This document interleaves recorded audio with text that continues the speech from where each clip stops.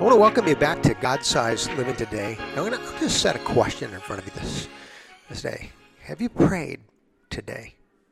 Since the time that you arose this morning to this very moment, have you stood before God with a prayer of any kind? Now, I want you to trust me. I do not ask this question to point fingers in any way. I'm not here for that. Instead, I really want to relate some data collected in the United States Census 2021. Here's what the census says. If you answered the question, no, honestly, I haven't prayed today, then you actually stand with the majority of Americans in our country.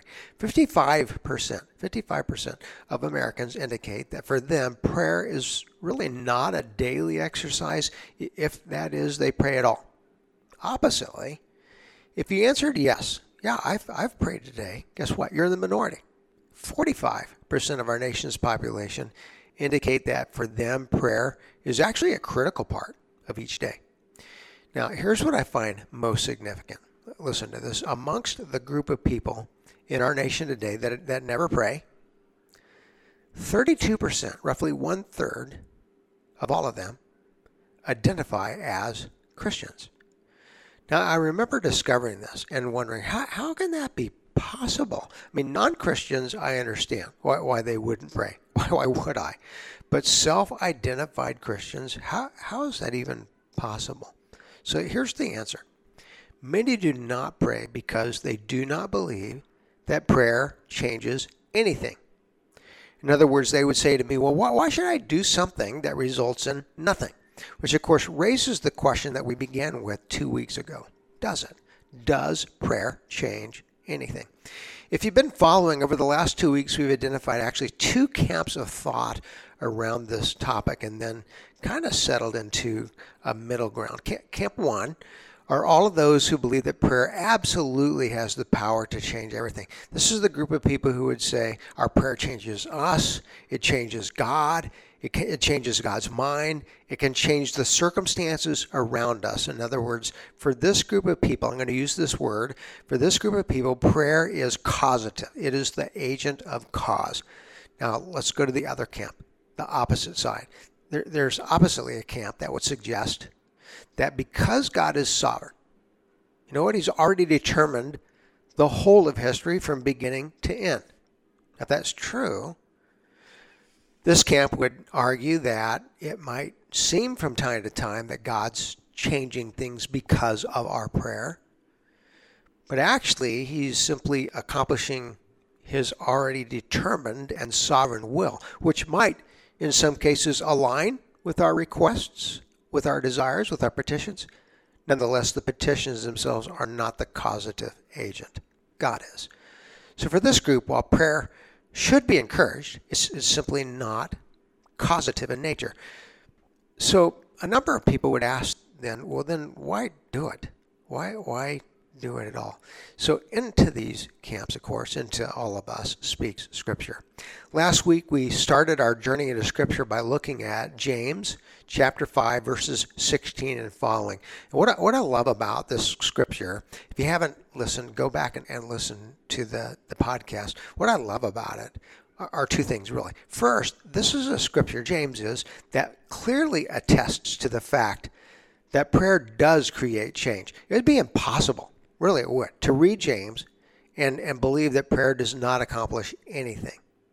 Secondly, I really love the distinction that this Scripture creates between prayer as an instrument and God's will as agent, causative agent.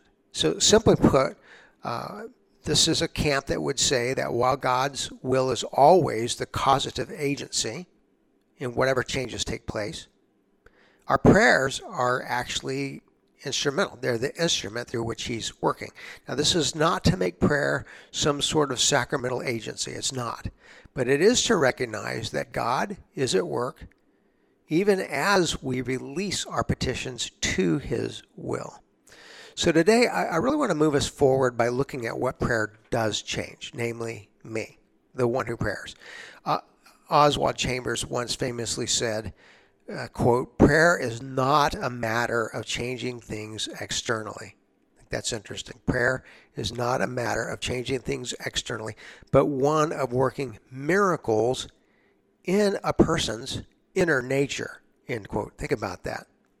So over my years in the church, I can't tell you how often I've run into individuals who want to suggest that the purpose of prayer is to change some problem, something that is external to us, some issue, or maybe even to change God himself. Prayer, someone once told me, has the power to change God's mind, but does it?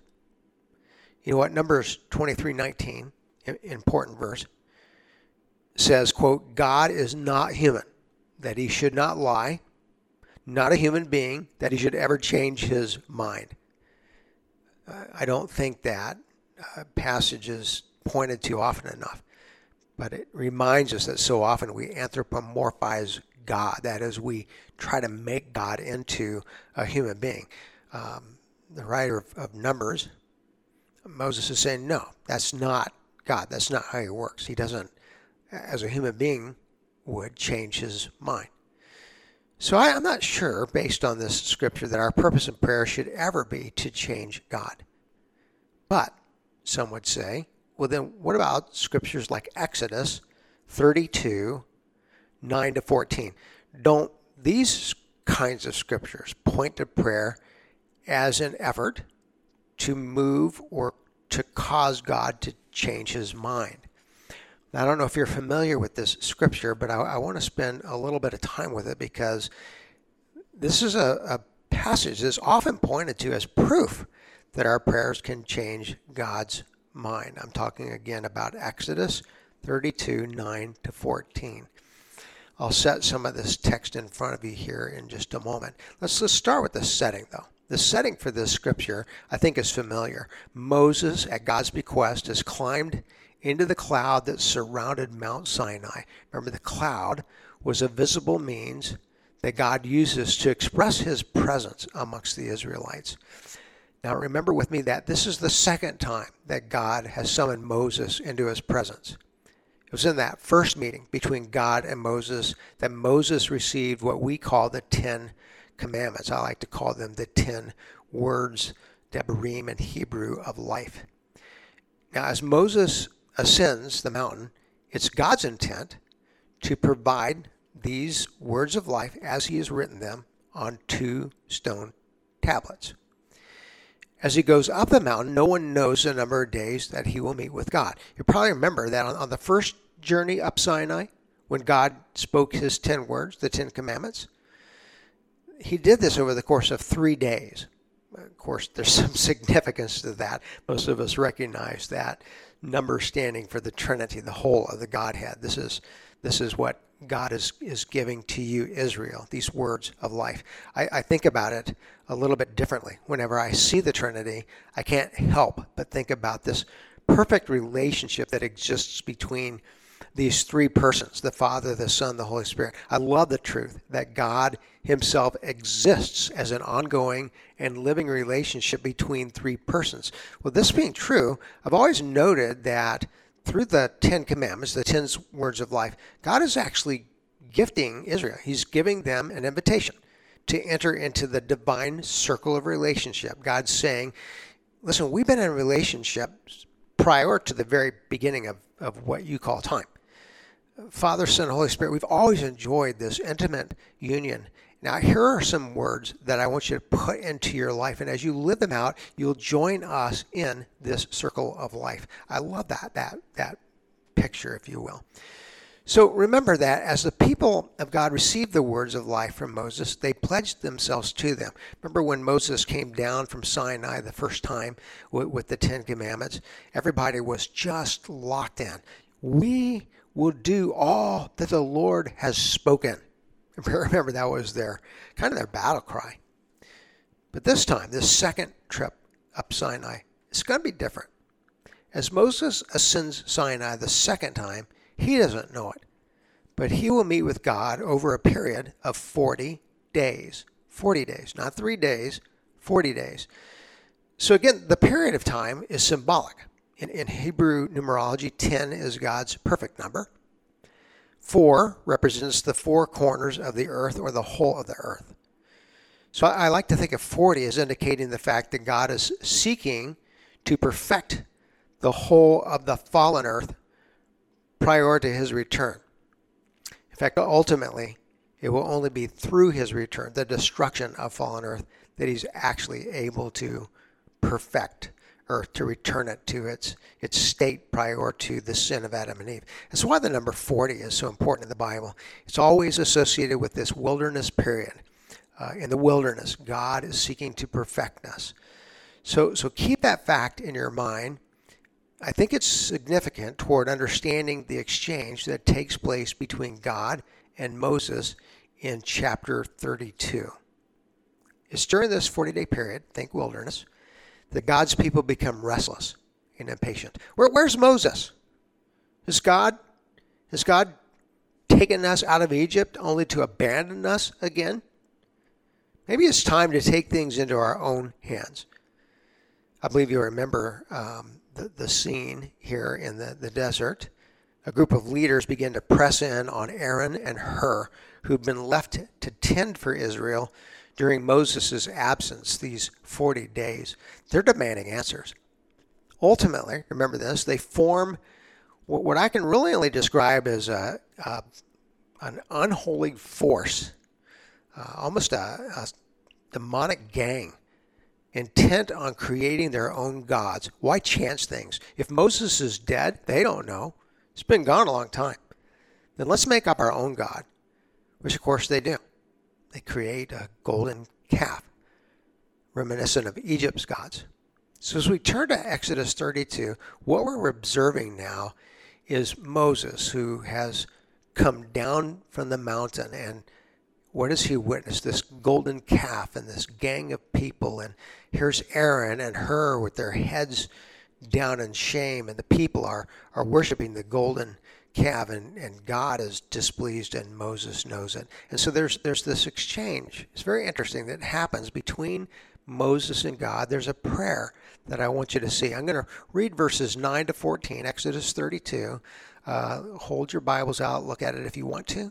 Let me just put it in front of you, and we're going to ask, Lord, that you would guide us through these words. Give us your insight, I pray. Hear the words. And the Lord said to Moses, I have seen this people, and behold, it is a stiff-necked people. Yeah, pretty much is.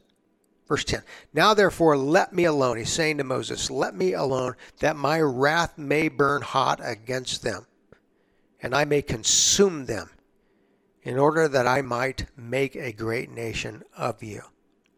But Moses implored the Lord his God and said, O Lord, why does your wrath burn hot against your people, whom you have brought out of the land of Egypt with a great power and with a mighty hand? Why should the Egyptians say, with evil intent did he bring them out, to kill them in the mountains and to consume them from the face of the earth? Lord, turn from your burning anger. Relent from this disaster against your people. Lord, remember Abraham, Isaac, and Israel, your servants, to whom you swore by your own self. You said to them, I will multiply your offspring as the stars of the heaven, and all this land that I have promised I will give to your offspring, and they shall inherit it forever. Now listen to verse 14. It's interesting. Moses is pleading. Here's the response. Verse 14, and the Lord relented from the disaster that he had spoken of bringing on his people. Now, I want to acknowledge something. A first reading of this scripture, it actually does seem to present an example of God changing his mind based upon Moses' words request, or what we would call prayer to him. That's to say, one could easily read this text and conclude that Moses' prayer is the causative agent for change in God. And in fact, that's something that a lot of people have done. There's a lot of people who would say, look, just look at this. Moses prays, God is moved, he changes his mind, period. But I want to argue that at a closer reading, we have to ask the question, but is that true? Is Moses' prayer the causative agent? Is there ever a point in this descriptive scripture where we can say, you know what? Yeah, God wanted to destroy all of Israel, and he changed his mind. I'm going to argue against such. First, there are the words of God in verse 10. Let me read it again. It says, "Now therefore, let me alone, that my wrath may burn hot against them, and I may consume them, in order that I might make a great nation of you." I want you to walk through these words with me carefully. Is God angry with Israel? Absolutely. In fact, here's the word that's used in the Hebrew language. The word is "af." The word creates a picture. Literally translated, "af" in Hebrew means nostril, as in flared nostrils. Picture someone who's so angry that their face cannot hide it. Their nostrils are flaring with anger. There's no doubt God's angry. And you know what? We expect such. There are leaders in Israel who've called people, God's people, to create their own God. Leaders. God's just given Israel his words of life, an invitation to join the divine circle, the Trinity itself. And he said, listen, Israel, don't have any other gods before me. The people have shouted, "You are our one and only God. You alone will we worship." And now they're doing what? Creating their own God? A calf? Yeah, God's angry. But I want you to note something about this Hebrew word, "af." Well, literally, it is translated nostril or anger. There's also a sense underneath this word of long-suffering. I think this matters. In fact, I think that it serves as an indicator as to how we should understand this whole section of Scripture. Here's why. Remember with me that we follow a God who does not change. He's a God who's told us that sin separates us from relationship. Remember, relationship is what he's called us into. When we sin, what does God do? He becomes angry. But in his long suffering, he pursues us. He seeks to confront our sin, to bring us to repentance. It's only in those instances where a person commits the unforgivable sin against the Holy Spirit, where we know God turns these over to their sin, that it might consume them. So question, were there people amongst the Israelites who've committed this sin in this narrative? So we may not be able to know that answer with certainty, but it would seem that there were some Israelites, some amongst the leaders, who've stepped over a line, who've committed a sin against the Holy Spirit. These, God would, according to his will, what he's always expressed, these he would turn over to their sin that it might consume them. In fact, look at God's very next words. Why would he do this? In order, Moses, that I might make a great nation of you, Israel. So in order for Israel to be great, those who would lead it into sin, those who have rejected the Spirit, would have to be consumed and removed. So let's move forward then to Moses' response, his words back to God, the prayer. This comprises verses 11 to 13. I'm just going to read these words one more time. It says, "But Moses implored the Lord his God and said, 'O Lord, why does your wrath burn hot against your people, who you brought out of the land of Egypt with great power and a mighty hand? Why should the Egyptians say, with evil intent, he brought them out to kill them in the mountains, to consume them from the face of the earth? Turn, Lord, from your burning anger. Relent from this disaster against your people. Remember Abraham, Isaac, and Israel, your servants.'" Now again, I want to acknowledge that a first reading of these words might lead to the conclusion that Moses is calling upon God to change his mind. Seems that way. I'm going to argue the opposite. I'm going to argue that what Moses is asking for is for God to not change his mind, but to act instead according to his will. So how do you get there? Well, first, notice Moses' line of thought. He's simply speaking what God already knows. Egypt, what is left of it, is watching what is getting ready to happen to these Israelites. Given this, whatever action God takes with his own people will serve as a testimony to how different he, Israel's God, is than the idols of Egypt. The God of Israel is not like the unforgiving and fickle gods of Egypt. He's long-suffering, a God who desires that all become saved. So what is Moses praying for? In our English Bibles, the Hebrew text is most often translated, "Lord, turn and relent. Turn and relent from this decision that you've made." Now, I don't want to suggest here that our English Bibles are just wrong, but I do believe they miss the essence of what God intends to say here. Follow me on this. When Moses uses the word turn, the actual Hebrew verb that's used is the word shub. Shub. S-H-U-B, shub. Here's what's significant about that term. It's a covenantal term. It's a term centered in grace and the mercy of God in the covenant that God has made with us. The covenant fulfilled ultimately on the cross by Jesus Christ. That's incredibly significant. Here's why. It changes any superficial reading of Moses' words. What Moses is saying to God through this prayer is God, I'm asking you, shub, turn towards your covenant. Act according to your covenant. Don't change. Just be who you've always promised to be. Be that God of mercy and forgiveness. Show Egypt and the rest of the world who you are. Moses is not asking God to change his mind. By the way, the word mind is really not even in the Hebrew text. Rather, what he's asking God to do is to be who he is, which brings us to this second word, relent. It's often translated relent. Again, I find the Hebrew text helpful here. In the Hebrew text, the word used here, verse 12, for relent, God turn towards your covenant, and relent. Well, in the Hebrew text, the word used here is nakam, N-A-C-H-A-M, nakam. Now, here's one of the word's key meanings. Quote, have compassion on us. End quote. Put it together. As Moses speaks to God, what's he asking for? He's saying, God, act according to your will.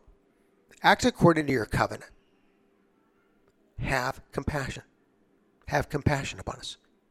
Bottom line, Moses is in no way asking God to change his mind. In fact, oppositely, he's asking God to simply be who he is, a covenantal God who acts according to compassion. So let's go to verse 14, which completes this conversation between God and Moses. What does it say? Again, I'll start with the English.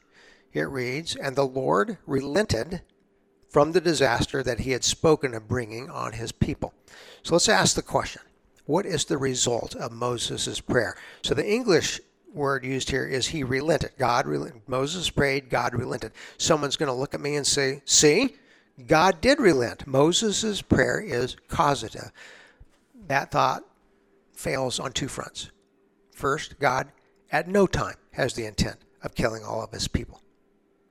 He does, according to his will, have the intent of removing all of those who sinned against the Holy Spirit, but not killing all of his people.